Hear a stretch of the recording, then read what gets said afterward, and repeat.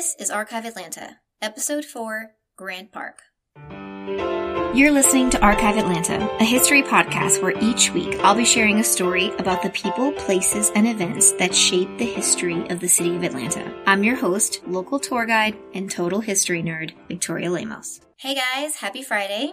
Hope you all had a great week. Mine started off really amazing. I was getting lots of love and positive reviews about the podcast. I've had the sweetest, most sincere messages, notes, texts, posts, and it was just overwhelming. I kept joking that I felt like I was going through the week wrapped in like a cloud of love or something. Now, that all changed a little bit because a few nights ago, I got in a really bad car accident. Someone ran a red light and totaled my car. Now, the good part is that I was by myself. My daughter was not with me, but I did break my wrist. So I had a lot of firsts this week. I had my first ambulance ride, my first broken bone. I'm about to have my first surgery, and my first time being put to sleep under anesthesia. So some of those I'm a little scared about, and it should heal okay. So just to kind of let you know, it's been a little crazy this week. I did not plan on recording my episode the day before I released it. I also broke my right hand, so editing this should be really interesting, and I'm basically just asking for kind of like a pass on this episode if that's possible. So not to be super depressing, because again, I am happy that it could have been a lot worse and that no one else was hurt. So today, we are going to talk about Grant Park. And Grant Park has a special place in my little history heart because this was the first tour that I was supposed to lead. When I first started volunteering with the Atlanta Preservation Center about 7 years ago, deep down, I really wanted to do Auburn Avenue. But I doubted myself, and I think I felt a little insecure about a white girl sharing the history of Black Atlanta. I had not as much self-confidence, and I was scared. So I decided to plan B it and learn about Grant Park. And I do not want to make Grant Park sound like a consolation prize, because it wasn't. I was really excited about that as well, and it was actually hard for me to choose between the two, so I decided to go with Grant Park. Interestingly enough, the universe had other ideas, because I found out I was pregnant just about a month after finishing my guide training, and I figured that a pregnant walking tour guide through hilly Grant Park was probably not the best idea, so I put the whole thing on the back burner. And moms out there can relate to this. I did not pick up this hobby until 3 years after that. So my daughter was about 2 years old when I slowly started to get back into my interests. And when I went back to the Preservation Center, I was enthusiastically welcomed to do the Sweet Auburn tour. And now 4 years later, as they say, the rest is history. Now back to Grant Park. This episode was going to be really long. So I had to edit a lot out of it, and I was dying inside doing it because I was really excited to talk about Girls High and the Atlanta Stockade, but there is so much information that I needed to edit it and be a little bit more concise. And don't worry, because I moved those other things into future episode categories. But it's broken out into kind of 3 sections, because when you talk about Grant Park, there's the actual park itself, there's the historic Grant Park neighborhood, and then there is the man named Grant. So I'm going to start with Grant because we wouldn't have any of these without him. Lemuel P. Grant, or LP as I'm going to call him, was born in Maine in 1817 and educated as an engineer. As an adult, he began working for the Philadelphia Railroad, and in 1840 he was hired as an assistant in the Georgia Railroad's Corps of Engineers. Now, you have to remember, when he got down to Atlanta, it was not Atlanta. It wasn't even called Marthasville yet. That would happen 2 years after. So he gets down here and there's not much to see. There's large swaths of land for him to choose from. The forced removal of Native Americans had already occurred, and the Trail of Tears had occurred just, I think, a year prior. So by the time he purchases his land in 1844, as so many other railroad people did, he was able to purchase a lot of acreage for cheap. I think he paid about under $2 an acre. 2 years after that, he bought more land, which would bring his total land holdings to 600 acres. What's funny is that in 1850, when city officials were scouring the countryside to look for new city cemetery land, it was actually LP's 6 acres that they purchased to create the new Atlanta graveyard, which, if it sounds familiar, it's because it was renamed Oakland Cemetery in 1872. So now the borders of the official Grant Park neighborhood actually stretch out past Memorial to encompass the entire Oakland Cemetery. In 1843, he marries Laura Loomis Williams of Decatur, whose family owned most of the land in what is now considered downtown Atlanta. Her dad was a Yankee, just like Grant, except he was from Connecticut, and what lured him down south is when Dahlonega, Georgia had its gold rush, he moved his family down. So even though Laura was born in Georgia, she had some Yankee roots, and maybe that's why she married a Yankee husband. He and Laura had 4 children together, and they built their grand mansion in 1857. So right in the middle of all the 600 acres, they built a beautiful house. It was 3 stories high, over 8,000 square feet. It had 9 fireplaces, 6 bedrooms, a ballroom, and the story is that the family owned the very first piano and the very first horse carriage in Atlanta. Now, LP was a really good guy, especially for a rich white man in the antebellum South. There is really nothing shocking that I'm going to share about him. There's actually a bunch of really shocking, nice things that I found about him. He was considered the founding father of Atlanta. A lot of people say he was responsible for making the train tracks actually go into what is now considered Atlanta. He was responsible for growing Atlanta and making it a transportation center. He was an education advocate. He actually became a member of Atlanta's first Board of Education, and he was very active in the 1870s in establishing the first public school system in the city as well. Before the Civil War, he donated land to the African Methodist Episcopal Church in Atlanta for them to build a church on Jenkins Street. Now, during the war, the Army took over their church, used it as a hospital, and then it was damaged by the Union troops. When the war ended, Grant actually went and bought that land back and presented it back to the church, asking them if they wanted it. Now, they graciously declined, and instead they said they wanted to build a church on Auburn Avenue. That church is Big Bethel AME. So, pop quiz for you guys. If you listened to episode 2, you know what I'm talking about, and now you know even more about that church. Now, speaking of the Civil War, 1 year after the war begins, LP is made a colonel in the Confederate Army. And then that same year happens to be when Atlanta becomes a military post under martial law. So by late 1863, early 1864, they commissioned Grant to design and build a system of defensive fortifications around the entire city. He was in charge of planning a system or a series of 17 redoubts. And now, this was a new vocabulary word for me. I had never heard it and I had to look it up. But a redoubt is a temporary or supplementary fortification. So what the idea is basically forming this circle to protect the city, and most of the time it's made of earthenwork, so dirt, sticks, things like that.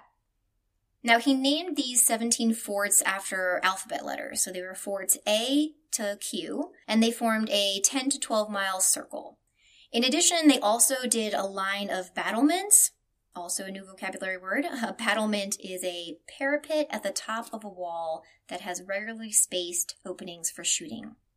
Now you know. But they built one of these battlements along the Chattahoochee River because the Chattahoochee River kind of formed a natural moat around portions of the city. Now this was really hard work. You're digging miles of trenches, building walls, redoubts through all kinds of terrains. Woods, fields, roads. This is basically one of the largest public work projects in the history of the South. Now, when it came to labor, there were very few white men available to build it, so all of the white men were at war. Grant had to turn to local slave owners, asking them for permission to use their slaves. That was certainly not enough, and he ended up requiring a mandatory quota of slaves from surrounding counties shipped in. Now, that was still not enough, and eventually he put an order throughout southern Georgia that gave slave owners 2 days to fill this mandatory quota. So all of these earthenworks were built by slaves. Now, I read a little further about it. I didn't want to include too much information about it, but they were fed a standard Civil War ration. But once the white troops that were fighting were running out of food, these slaves were basically starving. So a lot of deeper conversation to have about this, but like I said, I could have gone on another 20-minute tangent. Now this brings us to one spot inside Grant Park that I want to talk about right now. It's located in the southeastern corner and is called Fort Walker. This is the last remaining pieces of this line of defense that Grant designed. Now the spot that is called Fort Walker now, was one of kind of 20 or so high points that they picked. And you can see when you go out there that you're on a high ridge. It originally had a letter name, just like the others, but after the death of Confederate General William Walker in the Battle of Atlanta, they renamed it. Now, this man died about a mile from here, so it was appropriate to sort of rename this piece. Another fun fact is Walker was an Atlanta native, but he was actually a graduate of West Point Military Academy. And I only bring that up because I grew up in the town next to West Point. So I took many field trips there as a kid, and I feel like I can't escape it because all that history is coming back at me now. If you've never been to Fort Walker, it's very, very easy to miss what it even is. And I, as a self-proclaimed war history hater, had a really hard time noticing it at first. But if you get to that spot and you can see the way the earth is shaped and what it means, stand in that spot and try to put yourself either in the mind of the slave that is forced to move all of this dirt, or the soldiers that are hiding behind this mound, basically trying to save their own lives. If you can get to that place, you can really connect with the landscape that much more. Now, as far as how well these fortifications actually did their job when the war came is another story. Grant was an engineer. He had no military experience. He was pretty unfamiliar with the logistics of the fortifications, and that had some consequences. So the distance between this fortified line and the city center was less than the range of the cannons, if that makes sense. So basically what happened is, in July of 1864, the Union forces were able to cannonade, throw cannons at Atlanta without ever breaching or testing these fortifications. Now, obviously, that didn't go well. Atlanta surrendered on September 2nd, 1864, and Sherman ordered an evacuation of the entire city. By the time the troops left the city in November, out of 3,600 homes, only 400 remained. That's why it's incredible that L.P. Grant's mansion was not only one of these 400 homes that was left, but it's one of the only 4 antebellum homes left in Atlanta. Yes, there are only 4 antebellum, that means pre-Civil War, houses left in the city of Atlanta. So during the Civil War, the LP mansion was used as a hospital, and it was not burned by Sherman. So the story goes that the soldiers found a Masonic apron in a trunk in the attic, and Sherman's mother had specified to him that he not destroy anything Catholic or anything Masonic. Whatever the reason is, I'm really glad he didn't burn it down because we have very, very few of these resources left. Now, after the war, LP and Laura go back to their home, and Laura Grant dies of pneumonia in 1879. LP sells that house, and he builds a second one when he marries Jane Crew, who's actually the widow of one of his good friends. Now, Laura was first buried at Oakland Cemetery, which I think is really fitting since that was literally her homeland. That was the land she owned and had her home on. Now, LP and his second wife, however, are buried at Westview Cemetery. And at first, I thought this was a little odd, and I thought, well, maybe Oakland had run out of room. But thanks to my friend Jeff's new book on Westview, which I'm going to interview him very soon for an episode, I learned that in 1884, L.P. Grant was among the leading citizens to petition the Superior Court of Fulton County to create a Westview Cemetery Association. So basically, L.P. was responsible for creating this new cemetery. And so what he did is he moved his first wife and all of his other family from Oakland to be reinterred in Westview in 1889. My favorite part about this story is that Jane, his second wife, insisted that her first husband should also be moved because she did promise him she was going to be buried next to him. So when everyone did pass away, Jane is buried there at Westview between her first husband and her second husband. In later years, Grant's first house had a connection to 2 famous Atlantans that doesn't really feel like it should connect, so this is going to be a little weird. But Bobby Jones, who is the world's most famous amateur golfer, and Margaret Mitchell, author of Gone with the Wind. And now I have officially mentioned Gone with the Wind, so I am a legit Atlanta history podcast. Bobby Jones was actually born inside the mansion. His mother had pregnancy complications, and she really wanted to be in Atlanta, which was much closer than Canton, Georgia, where they lived.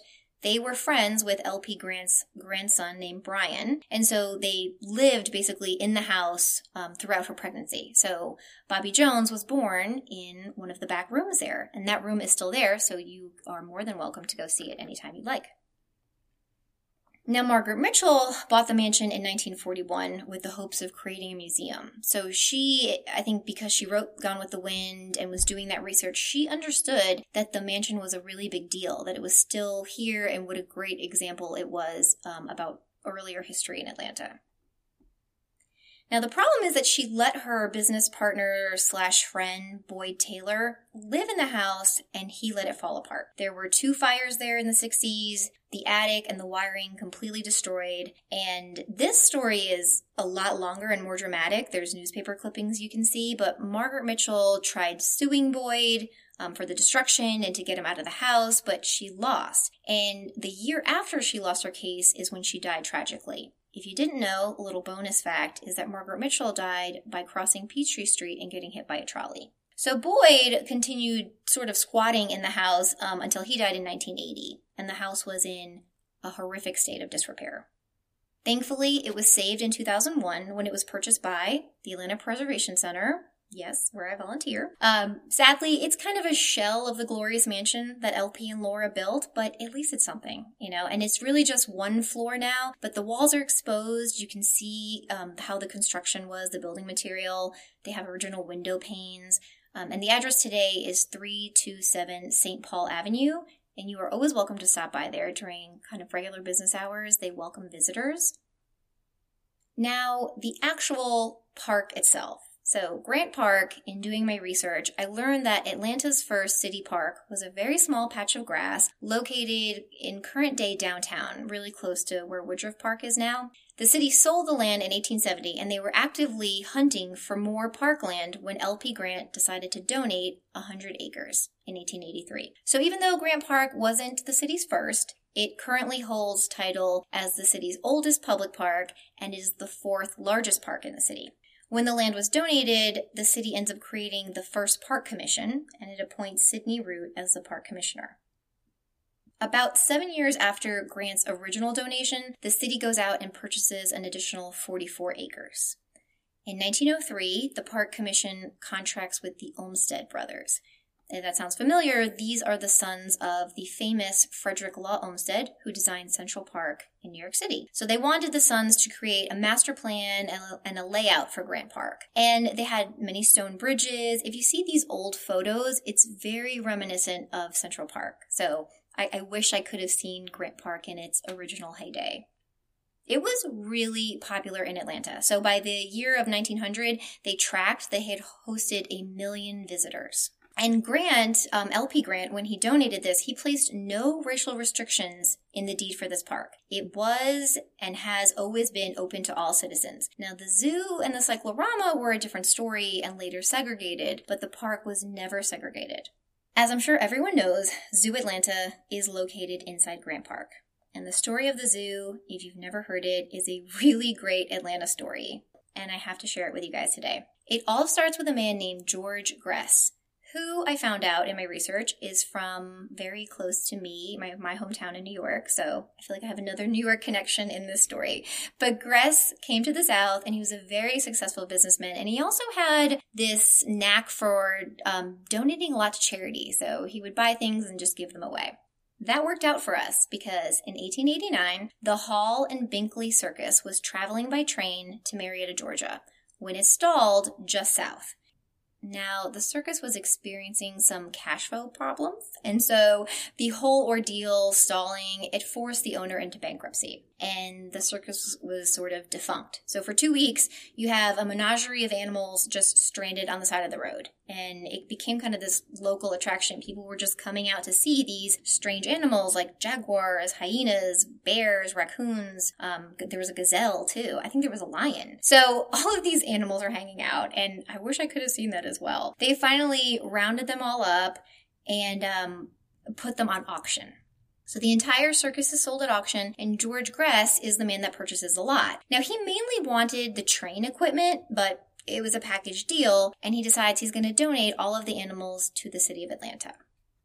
City officials said, thanks, I guess, and they decided to put them in Grant Park since they had this newly acquired piece of land.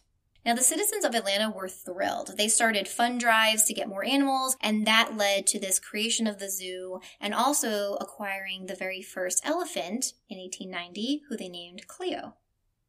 The zoo continues to operate for about 40 years before the next unique donation comes in. And this is where I get to introduce Asa Candler Jr.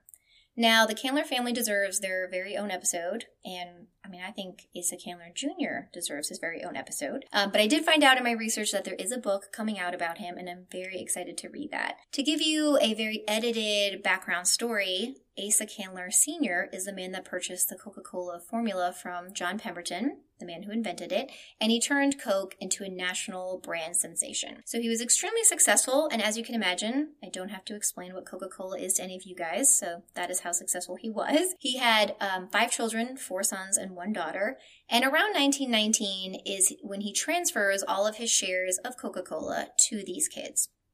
Now, they quickly turn and sell the shares of stock. And each of these kids goes on to, they build their mansions or they get into some kind of business deal.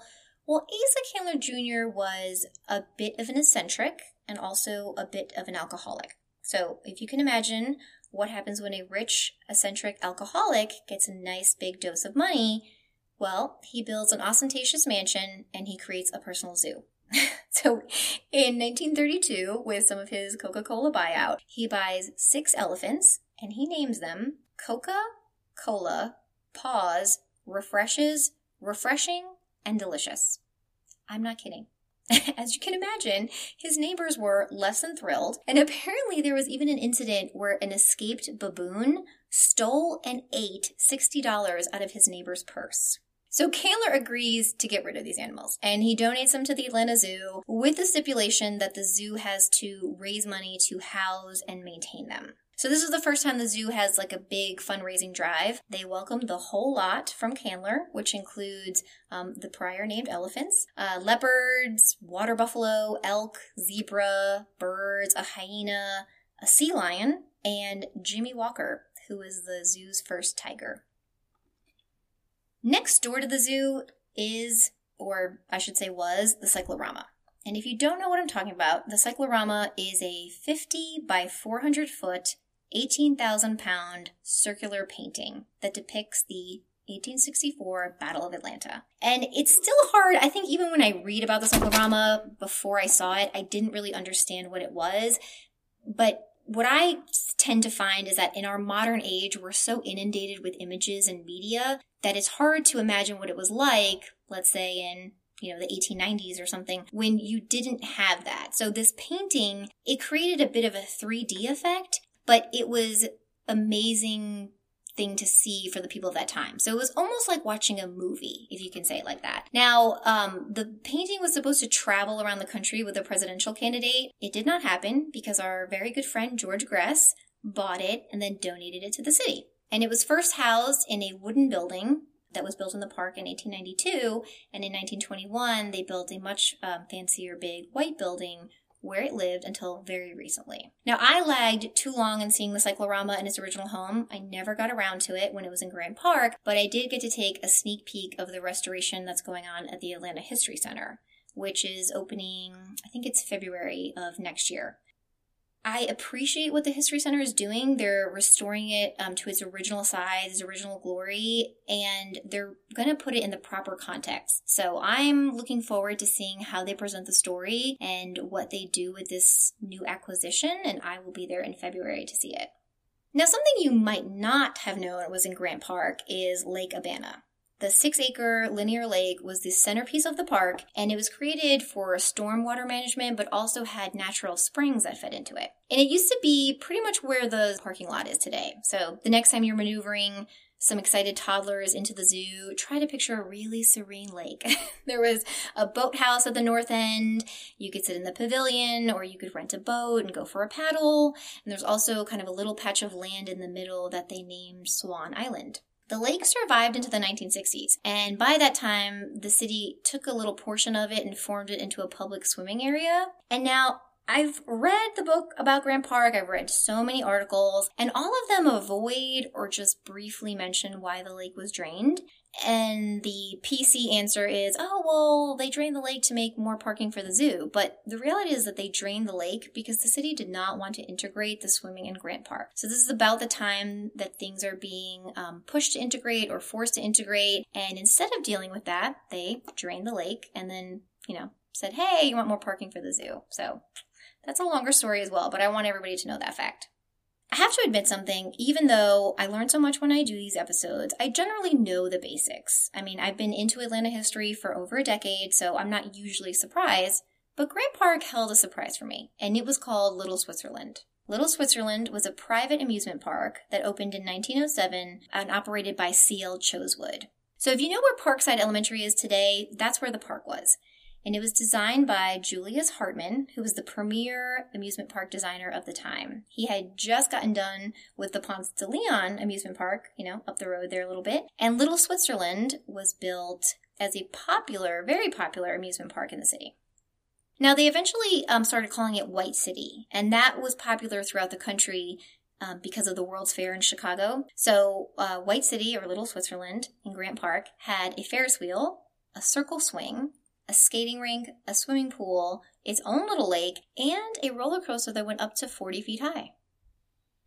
Now, current day Grant Park has a lot of events and festivals. It's my very favorite farmer's market in the city, and not so much that I go to buy produce there.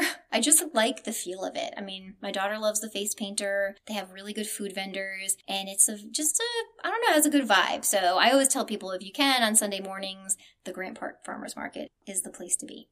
There are 2 historic fountains in the park as well, but again, I had to edit myself, so I may even do a special Atlanta Fountains episode.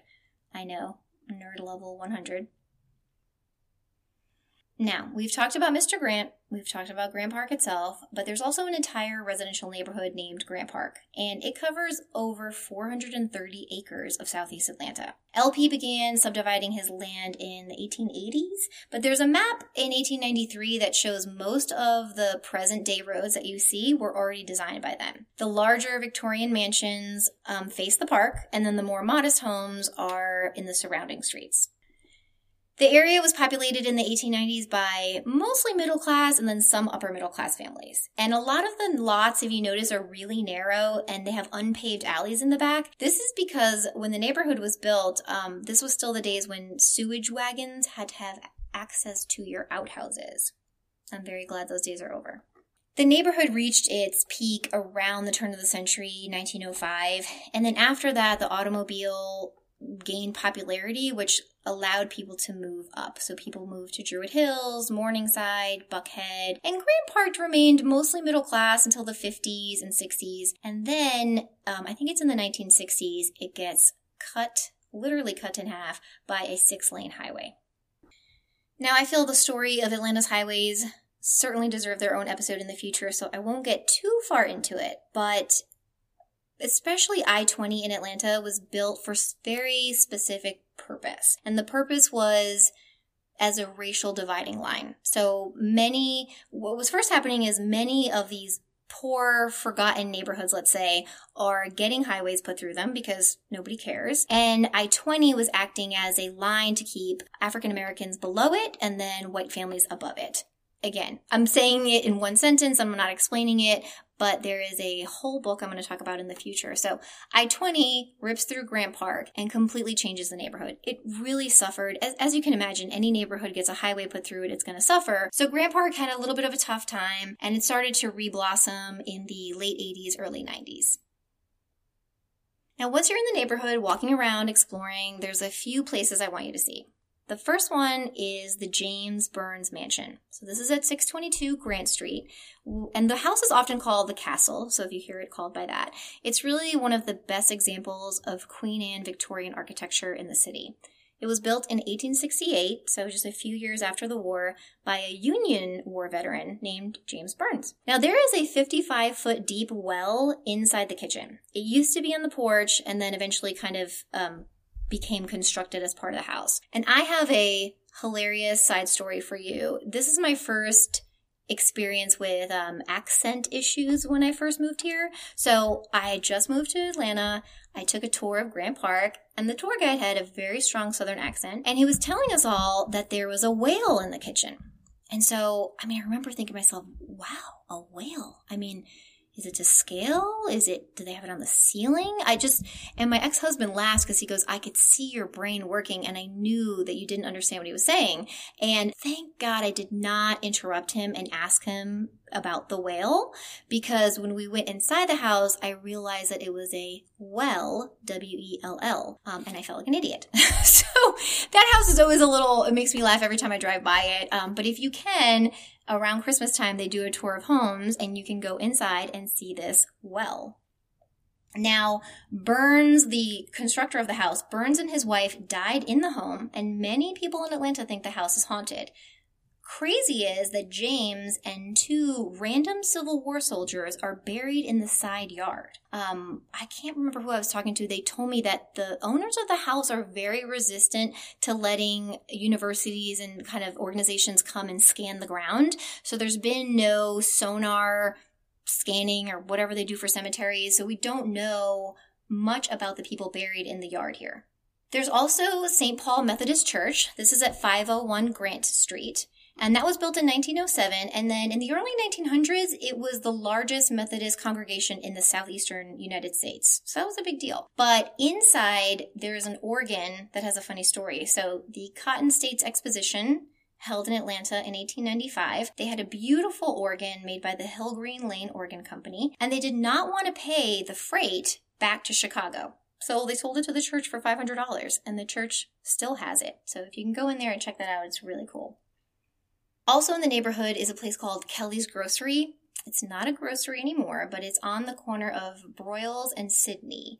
It was built in 1890, and it was built by Hyman Weinman, who was a Russian Jew, moved in with his family, turned it into a grocery store, I think it was 1914, and he ran the store for probably about 25 years. After that, he sold it, and they continued operating it, and then they sold it to the Kellys. That's why we know it as Kelly's Grocery. But while it was operating, it was the oldest continuously running grocery store in Atlanta. And another fun fact is that Mayor Hartsfield lived in Grant Park, and he shopped at the store very often. Now, last part I want to talk about Grant Park is the business district. So if you ever explore the neighborhood, I don't know if you can notice this, but there'll be, residential, house, and then a really small commercial structure just kind of thrown in the neighborhood. And there was no central business district in Grant Park. So the way that they did commercial buildings was like this, sort of scattered throughout the neighborhood. I love that. I think it's so unique when you see it.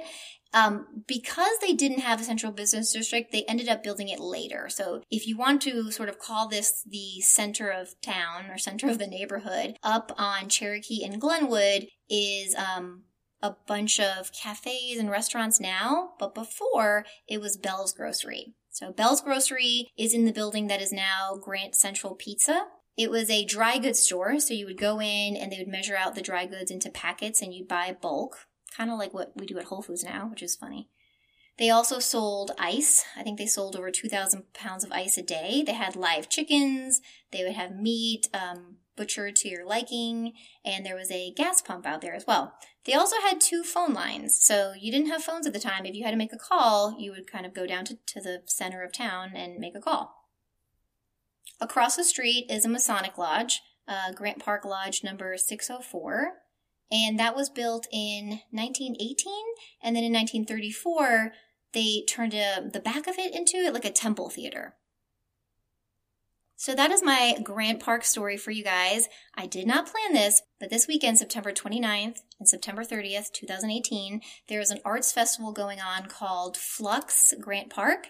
And there are artists and installation projects going on that, from the website, want you to explore the inner workings of the park and the places you might not see. So I am going to try to get out there with my broken arm. So if you see someone with a cast, it's me. But I hope you go and explore. I hope you've learned something. Like I always say, take photos and tag me, #ArchiveAtlanta. I have some photos for you on the website as well, archiveatlantapodcast.com. If you're enjoying this episode, please subscribe and have a great week.